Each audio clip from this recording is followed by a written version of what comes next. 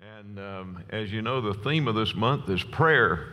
We're really emphasizing that and joining together with that. Appreciate all of you that are coming to pray. Prayer is the key. Amen. And we need to continue on that. A couple weeks ago, Sister Joy really set the stage for us for this month of prayer. Kicked it off with a bang. Amen. And I'm going to follow up today. And in fact, the ushers have a handout for you. They're going to, ushers, if you will, just give everybody one of these. Some of you may already have this particular outline. It's something that I've shared in years gone by, but I wanted to put it on a card stock because I keep one in my Bible here at the church that I use for devotions, and I keep one in my Bible at home that I use for devotions. So I thought I would share it with you, and in fact, I'll be preaching from this particular outline this morning. When Jesus talked to us about prayer, he took several chapters in the New Testament to share important things about prayer. And he taught us, first of all, to address God as Father. And there's a way that you pray to your Heavenly Father. And then Jesus gave illustration through parable to tell us how to approach God as friend.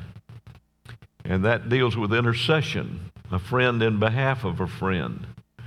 We'll talk about that next Sunday. And then thirdly, Jesus taught us to pray as though we're in a courtroom, because there is a spiritual judicial system. Satan's very much aware of that. Unfortunately, a lot of God's people are not really aware of how to operate in the courts of heaven. So I'm going to take at least one Sunday, maybe more, to talk about how you pray in the courts of heaven, how you appeal your case, and how you get victory. All of us want good answers to prayers, amen? And Jesus taught us how to do that. This morning I'm going to start with how we approach God as our Father. And Jesus taught his disciples. One of the interesting things to me is that the disciples came to Jesus, and the one thing they asked him to teach them was how to pray. You would have thought that these guys that had traveled with Jesus and seen the miracles that he did perhaps would have asked him, Lord, how do you do miracles? We'd like to know. What's the secret to that? Or perhaps observing Jesus in his great ministry. I mean, children even enjoyed being in the midst of Jesus and listening to him preach. He was the master preacher, the master teacher. And you would have thought perhaps the disciples would have said, Lord, would you teach us how to share? What's the key, the secret to your ability to just communicate in such an effective way? They didn't ask those questions. They asked Jesus, would you teach us to pray? And I think when you really look at it, the answer is obvious. The disciples knew that the secret behind miracles was prayer. The secret behind great preaching and teaching was prayer. In fact, the secret to everything in the kingdom of God is prayer. Prayer is the key that connects us relationally with God. And without God, we're nothing anyway. Jesus said in his ministry, I don't do anything that I don't hear from my Father. I do what he tells me to do. I do what he shows me to do. That's the key to his ministry. That's the key to success in our lives, folks. Communicating with God and knowing the will of our Heavenly Father. If we follow that, we cannot fail, because he's not going to lead us astray. He'll lead us in the right way. And so this morning I want to share with you something that you know. Many of you could probably quote this. In fact, after the first service, Diane brought me two little boys, and they both stood there and quoted together the Lord's Prayer. did a masterful job. They didn't miss a beat. Boy, these two little guys are just going for it. And somebody's teaching their kids right. Amen. And I was excited about that, enjoyed it. But I want you to look at the Lord's Prayer as this outline gives you this morning, and see it, first of all, as a prayer that we pray, but also see it as an outline or a skeleton for prayer, where you just add the meat to it. I found out years ago that if I was struggling in prayer and having, sometimes you can pray 5 minutes and it feels like an hour. And I found out when it's difficult to pray that I can always revert to the Lord's Prayer and just pray through the Lord's Prayer. Before you know it, 30 minutes has gone by or an hour has gone by. If you just spend 5 or 10 minutes on each one of these points that Jesus gave us, 6 of them, spend 10 minutes on each one, you prayed an hour. And he started off by saying, we pray when you pray. In fact, look how Luke put it. When he quoted Jesus on this, he said, when you pray, say. When you pray, say, our Father who art in heaven, hallowed be thy name. So it's perfectly in order to say the Lord's Prayer exactly as it's given to us in the Scripture. In fact, an 8-year-old child can learn the Lord's Prayer and can say the Lord's Prayer. The beautiful thing about this, listen folks, to pray you don't have to understand all the theology behind it. I mean, what does an 8-year-old know about the kingdom of God when they're praying, "Your kingdom come, your will be done on earth as it is in heaven"? They don't know, but they're praying it. Amen. So Jesus said, when you pray, say. So it's right to pray the Lord's Prayer right through. It's the first words out of my mouth when I wake up in the morning. I want to pray, Father, thank you for the night's rest and the new day. And now I come before you, my Father, and I say, our Father who art in heaven, hallowed be thy name. Thy kingdom come, thy will be done on earth as it is in heaven. I pray the Lord's Prayer. Jesus said, start your prayer by giving, if you're coming to God as Father, by giving glory to his name. Hallow his name. If you're born again, God, your heavenly Father, his name should be sacred to you. In fact, it ought to cause something to just kind of grind in your spirit when you hear somebody throwing around the name of God. I detest that. I despise it. I sure hate to hear somebody blaspheme using the name of God, but I don't. It bothers me when people say, my God, my God. I want to say that, say my goodness, say my something else. Just don't be casual with the name of God. This is our Heavenly Father that we're talking about.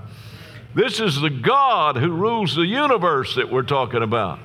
And Jesus said we ought to hallow his name. That word hallow simply means to keep that name as sacred, to honor it, to see it as holy. I know when you start talking about praying to God as Father, it conjures up different things for different people based on what your experience is in life. I've counseled with people who have problems praying to God as Father because they have a bad father, or they had a bad father, they had an abusive father, or they had an absentee father, or a neglectful father. And so when they think of the word Father, it does not bring a good image up in their mind. I don't know what your experience is, and if you struggle with that, I certainly want to encourage you this morning by telling you that regardless of what you may have had in the way of a parent that you call dad or father, no matter what kind of shortcomings they may have had or failures they may have made, or no matter how they may have treated you, your Heavenly Father is good. And I mean, He is good in every way. I love the song that we sang a while ago when we were singing about God, you're so good. Well, you can't overemphasize that this morning, folks. God is good. God is good. Say that with me. God is good. Say it again. Say it one more time like you mean it. God is good. Yes, He is. And we used to answer by all the time. Amen. All the time God is good. He is good. Let me get all the time. Yes, somebody's got it right there. God is good all the time. Never a time that God's not good. And I want to tell you this morning that God always has your best interest in His mind and in His heart. He wants what's good for you. Look what Jesus said in Luke chapter 12, verse 32. He said, do not fear, little flock, for it's the Father's good pleasure to give you the kingdom. Did you know that your Heavenly Father is preparing you? That's part of what spiritual growth is all about. Your Heavenly Father is preparing you for the day and the time and the place where He can give you an inheritance in His kingdom so that you can rule and reign with Him throughout eternity. Isn't that wonderful? Listen, don't worry about what you inherit in this life or what you don't inherit in this life. I see families get all crossed up, and some of them don't speak for years, some of them for the rest of their lives, because they got all mad and confused over what somebody left them or didn't leave them. And I've seen families fight and go to court and sue one another for their inheritance. Oh my goodness alive, folks. If somebody's trying to cheat you out of something or beat you out of something, just forget it. Forgive them in the name of Jesus and pray for them. They need prayer. And look at what you've got waiting on. Look at the inheritance that God has got for you. My goodness alive. A few paltry pennies in this world don't compare to what we're going to have eternally as our inheritance in the Lord. Glory to you know who we're inheriting with? We're inheriting with Jesus. We're going to become heirs and joint heirs with Jesus Christ forever and forever and forever and forevermore. Praise the Lord. Amen. So we're coming to a good Father. Hebrews 4:16 says, let us therefore come boldly to the throne of grace, that we may obtain mercy and find grace to help in the time of need. As children of God, when we pray to our Heavenly Father, we should come before Him with boldness. Now, that doesn't mean arrogance. That's not talking about some cocky attitude coming in here like you're going to boss God around. That's not what He's talking about at all. But He's saying when you pray, come with confidence and faith that you're coming before the throne of one who loves you and that you're accepted in the beloved. Wouldn't it look silly? We raised two boys, and when they were teenagers, in fact, Dale Simpson had two boys too, and I remember him telling me his boys were a little bit older than mine. He used to tell me when mine were around 14, 15, he said, boy, I can't wait till you got two teenagers driving on Washington Road. And that day finally came, and God's grace is sufficient. We lived through it. One of my kids only destroyed 3 automobiles. We made it through it, us and the insurance company. The insurance company, my rates kept going up so high, I made them go to work and get a job and help pay for it. That cut down on the wrecks too. That cut down on speeding tickets and all that kind of stuff. Cut down on squealing tires when they had to start buying them. You look at things a little differently, don't you, when you got an investment in it? But wouldn't it have been silly, and wouldn't it be a heartbreak for a parent if your child came in to borrow the car and they were cowing down and maybe even crawling on the floor and saying, Daddy, could I please borrow the car? No, that's not the way they do it. Good time of living. especially when they're teenagers. My goodness, they come in with confidence, boy. In fact, they're absolutely certain when they're teenagers they can drive better than you can anyway. I mean, good night, they've had 2 weeks experience. They know more about everything than you do then. They come in and comment, could I have the car? And they'll give you all the reasons why you should have the car and use the car. And what really amazed me is teenagers that have contributed basically nothing. They've just been takers their whole life from the time they came out of the womb. They've just been takers. They can come up with reasons why they think you ought to buy them a car. Any of you experienced that? Don't raise your hand. That's there. Where do they get that? Jesus said, look, in fact, he makes a comparison in some of his parables about earthly parenting and your heavenly Father's parenting. And right here he said, we need to come just as confidently to our heavenly Father as we would go to our earthly father. We know that we're accepted. How many of you understand that it doesn't matter how old you get, there's one place. If you had a good home life, I know there are exceptions, but if you had a good home life, you had good parents, there's one place that you can always go, and you're always accepted. It doesn't matter. Even if you mess up, you can always go home. Your parents are always going to love you. Well, listen, how much more does your heavenly Father love you this morning? And so when we come to him, we ought to start off by just saying, Heavenly Father, I hallow your name. And spend a few times in worship. In fact, on this little outline here, I gave you 5 benefits of the new covenant. We have victory over sin. We have victory in our spirit.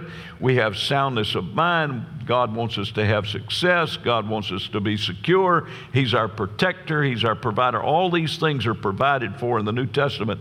And in the Old Testament, there were names that were revealed to us that tell us a little bit about the character of God. Now, none of us can fully understand and comprehend God. He's incomprehensible. He's beyond us. And yet, God gives us little insights into some of his character so we can better understand it. I give you some here. There's an Old Testament name for God, Jehovah Sidkenu, which simply means Jehovah God is our righteousness. He exchanges his righteousness for our filthy rags. We come to him in our sin, and he gives us, and we become the righteousness of God in Christ Jesus. Jehovah is our righteousness. Jehovah Makedesh, Jehovah is our sanctification. He's the one that sets us apart from the world and declares us holy. Isn't he a wonderful God? Jehovah Shalom, God's our peace. Amen? Are you looking for peace today? If you're looking for it in the world, you look in the wrong place. Look to Jehovah God. He is our peace. He's a peace that passes understanding. Jehovah Shammah, he is the God who is there. He's the ever-present God. Praise the Lord. The psalmist said, where should I go to flee from your presence? There is no place. Doesn't matter how high I fly, God is there. Doesn't matter how low I dig, God is there. Doesn't matter how far to the east or west I go, God is there. I'm so glad. Doesn't matter this morning. Praise God. We got folks here from India this morning. God's in India while we're worshiping here. There are people in India that are worshiping God. He's an ever-present God. So if you go to India, you're not going to lose God, or you're not going to be away from God. He'll be right there with you just like he is here. He is wonderful. Praise God. Give him praise this morning. Jehovah Rophe, God is our healer. How many of you have been healed by the power of God? Praise God, he's the healer. Jehovah Jireh, he's our provider, the God who provides. He revealed that to Abraham when Abraham offered up his son Isaac. God, Jehovah Jireh, the provider. While God was bringing Abraham and Isaac up the mountain with his right hand, Isaac looked over at his daddy and he said, Daddy, I don't understand. I see we got the wood and we got the fire, but where's the sacrifice? Abraham, by faith, said, Son, God will provide himself a sacrifice. But they didn't know who the sacrifice was going to be. In fact, God had told him to take his only son, Isaac, and offer him as a sacrifice. But what he didn't know is the left hand of God was bringing a ram up the other side of the mountain. And they met at the top of the mountain, and God provided the sacrifice. Praise God. Some of you guys, some of you people this morning, ladies and gentlemen, some of you are going through stuff that you don't understand and you can't see, and it's a struggle in your life right now. But I want to tell you something. God is everywhere, so he's somewhere else already working in your behalf. And eventually it's going to come together, because all things work together for good to them that love God and to those who are called according to his purpose. He'll make it work out. And he's Jehovah Nissi, the Lord our banner. Brother Steve mentioned that a while ago. Praise God. And the prophet of old said, and his banner over us is love. Praise God. I have respect and I honor the American flag because of what it represents. And I don't mind telling you, you can call it old-fashioned or anything you want to call it, but it bothers me when I see people desecrate our flag. It bothers me. I don't like it. When I was a kid, every morning you started class with the Pledge of Allegiance to the flag. We honored the flag. But I want to tell you, there is a flag even above our national flag that is flying over us. You may not be able to see it this morning because it's a spiritual flag, but it's a banner, and it's the love of God, and it's waving over all of us today. Jehovah Nissi, your banner over me is love. Praise God. John said God is love. Praise the Lord. And finally, there's Jehovah Rohi. He is the shepherd. Sometimes when I'm praying, I'll just say, Lord, I thank you that you're my shepherd. And because you're my shepherd, I shall not want. I thank you, Father God, that you lead me beside still waters, and you restore my soul, and you lead me in the paths of righteousness for your name's sake. And even when I walk through the valley of the shadow of death, I don't have to fear a thing, because I know you're with me. Your rod and staff comfort me. You even pour your anointing oil of joy and gladness over the top of my head and prepare a table before me in the presence of mine enemies. Glory to God. You even have Mr. Goodness and Miss Mercy following me all the days of my life. And soon I'm going to dwell in your house. And when I get there, I'm going to be there forever. Hallelujah. Praise God. We praise the Lord.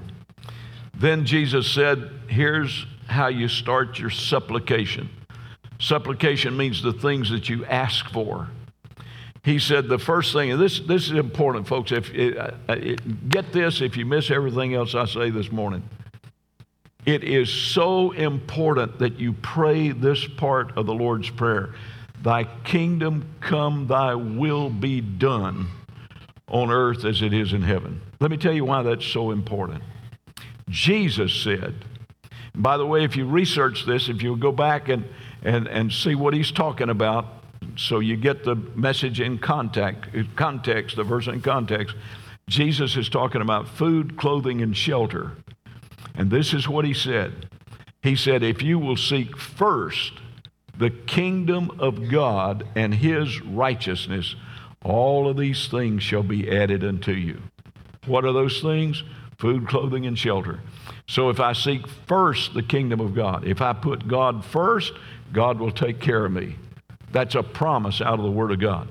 This is not the preacher talking this morning. This is Jesus talking right out of his Word this morning. You read it right here. He said, if you'll do that, he'll take care of you. Seek first the kingdom of heaven, kingdom of God and his rights, and all these things will be added to you. So you don't have to worry about this stuff.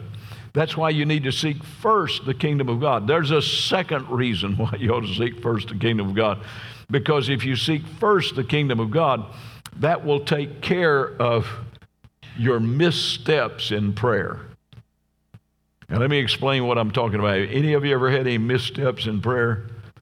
What I mean by that is, have you ever prayed for something and you realize later that, I'm glad God didn't answer that prayer? Amen? Yeah. Reminds me of the story of the guy in the insane asylum. Somebody was visiting the insane asylum, and his guide was taking them through and showing them the insane asylum. And they went in this one area ward where the guy was just sitting there rocking back and forth, and he's saying, "Sue, Sue, Sue." And the guy said, what's wrong with him? And he said, well, he was engaged to a girl named Sue, and she jilted him, and it broke his heart, and it drove him insane, and he just sits and does that all day long. And so they went on, and after a while they came to the worst part of the insane asylum, nothing but padded cells. And there was a guy in there screaming at the top of his voice, "Sue! Sue!" and was banging his head against the wall. That's why they had to quilt it, banging his head against the wall. And said, "What's wrong with that guy?" He said, "He's the guy that got Sue." So sometimes God saves us from a lot of heartache by not giving us what we want or what we're asking for. Amen? And I apologize if there's anybody in here named Sue. That wasn't really true. It's just illustrating a point here. Just a story somebody, I guess they made it up, and I don't know. Well, let's go on. You pray for the will of God. By the way, that's the most important thing anyway, is the will of God for all of our lives. If that's predominant and preeminent in our prayers, and God gives us His will, then if we misstep along the way, that'll take care of it. Because first, we're seeking the kingdom of God and His righteousness. Amen? Then he says, start praying for your daily needs. Pray for your daily bread. And this is where you get specific. Make your requests known to God. Tell Him exactly what you need. Pray for those daily needs that you have. By the way, I noticed in studying the Psalms years ago, it came to my attention that the older David became, the more his Psalms were about praising God instead of asking God for things. Early in his life, there's a lot of praise, a lot of petitions for different things, but the older he got, he just praised the Lord more and more and more and more. In fact, you get toward the end where he just blesses God in every verse of the whole psalm. Just bless the Lord. Oh my, just bless the Lord. Bless the Lord. The older I get, the more I realize that God has your back, that God will take care of you, that you can trust Him, that His word is true and He's faithful. And so I don't ask God for near as much as I used to. In fact, sometimes I'll just mention daily needs, and sometimes I don't even ask God for anything. In fact, I've got one day a week that I devote to not asking God for anything. Just praise God all day long. Just praise Him. And when I get to this part of the Lord's Prayer where I say, give us this day our daily bread, I say, Lord, I thank you because my needs are met. My needs are met, my needs are met, my needs are met. According to your riches and glory by Christ Jesus, my needs are met. So, Lord, I just submit that to you, everything I need today, and I'm trusting you, and praise God, it's taken care of. And I just leave it there. Amen? Just praise God. Then he said, pray to forgive us our debts or our trespasses, depending on which version you use there, as we forgive others. God determines how He forgives us based on how we're willing to forgive others. Now that is a scary thought, but you better take it seriously. And let me tell you why God puts it that way. God, for Christ's sake, when we came to God and repented of our sins and accepted Him as our Savior, God forgave us for what? Everything. You understand what I'm saying? Anybody here understand? When you repented of your sins, God forgave you of everything. Didn't matter what you had done in the past. God forgave you of everything. The blood of Jesus washed away every sin, every stain. God's not about to allow us as His children to receive His forgiveness for everything and then for us to turn around and not forgive somebody else. Just doesn't work that way. We're required to forgive. So forgive us as we forgive others.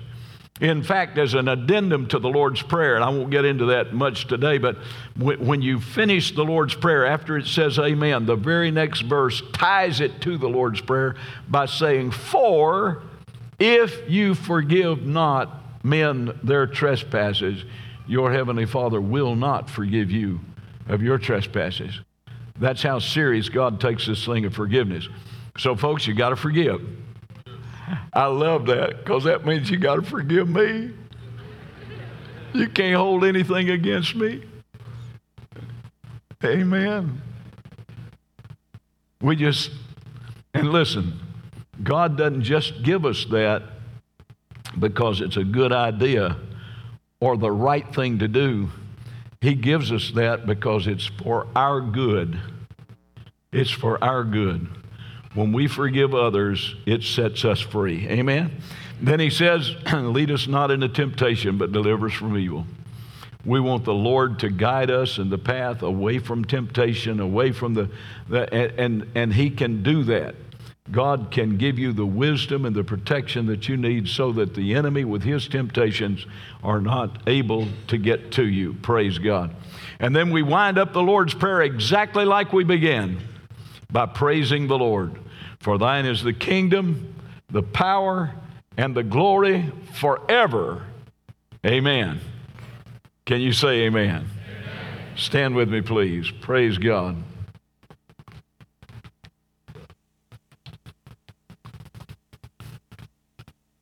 I trust this little handout will help you. And next Sunday, I want to talk to you about approaching God as friend. And then the following Sunday, I'll get into what will probably take me more than one Sunday to deal with, but that's dealing with the courts of heaven. And I hope you'll stay with me through this series, because I'm excited about that part. And let me tell you why. I've been studying on that for probably 3 years now. And I'm convinced that very few Christians really understand how to operate in the courts of heaven. And the enemy don't want you to understand that, because that's where you can get the verdict in your favor and stand on the promise of God and get victory over the world, the flesh, and the devil. Amen. And by the way, you have an enemy who is accusing you in the courts of heaven. The accuser is the devil himself. And I'll show you in this series how we defeat that by the help and the grace of God. Right now, I want you to bow your head with me, please, all over the congregation. If you're standing here you'll say, Pastor, I've really got a serious need in my life today, and I'd like to be remembered in prayer. Would you just slip your hand up? Anywhere in the building. Yes, thank you. Thank you. Yes, all over the building. I'd like to be remembered in prayer. God bless you. Thank you. Anybody here today say, Preacher, I'm suffering physically. I need a healing touch from God. Would you pray for me? Would you lift your hand? Yes. Yes, I see that. Thank you. Yes, God bless you. How many are standing here today? You say, Pastor, I've got a serious need in my family relationships. We need God to move in our home and our family. Just raise your hand. Yes. Thank you. Thank you. Yes. Is anyone here this morning say, Pastor, I'm not sure that if I died today that I'd go to heaven. I'd really like that assurance that everything's right between God and me. Would you raise your hand? Anybody? Yes. God bless you. I see it. See those hands. We're going to pray right now all over the building. And if you're unsaved, I want you to just ask the Lord to forgive you for every sin and ask Him to come into your heart. Remember, God, your Heavenly Father, loves you. And it's His desire this morning to meet that need and to bless you. Receive Him as your Lord and Savior as we pray. If you have any other needs, if you're sick today, we believe that God will heal you right where you're standing. If you got a financial need or relational need, let's pray together. All over the congregation, let's pray. Father, in the name of Jesus, we come before you today. Father, we're so grateful because we know that you love us. You so loved us that you gave your only begotten Son. Jesus, you so loved us that you gave us your life. And we come today boldly, expecting by faith to receive. We thank you for it. I pray for healing for every person that's struggling physically this morning. I pray for financial needs to be met, relational needs to be met. And I pray for those that raised their hand today that said, I'm not sure that I'm ready to meet God. Lord, would you speak to their hearts right now and help them to open their heart to you in such a way that you can come in and give that assurance. Their name is written on the Lamb's Book of Life. They're ready to meet you in Jesus' name. In Jesus' name. Amen and amen. Amen. Would you give God praise? Thank you.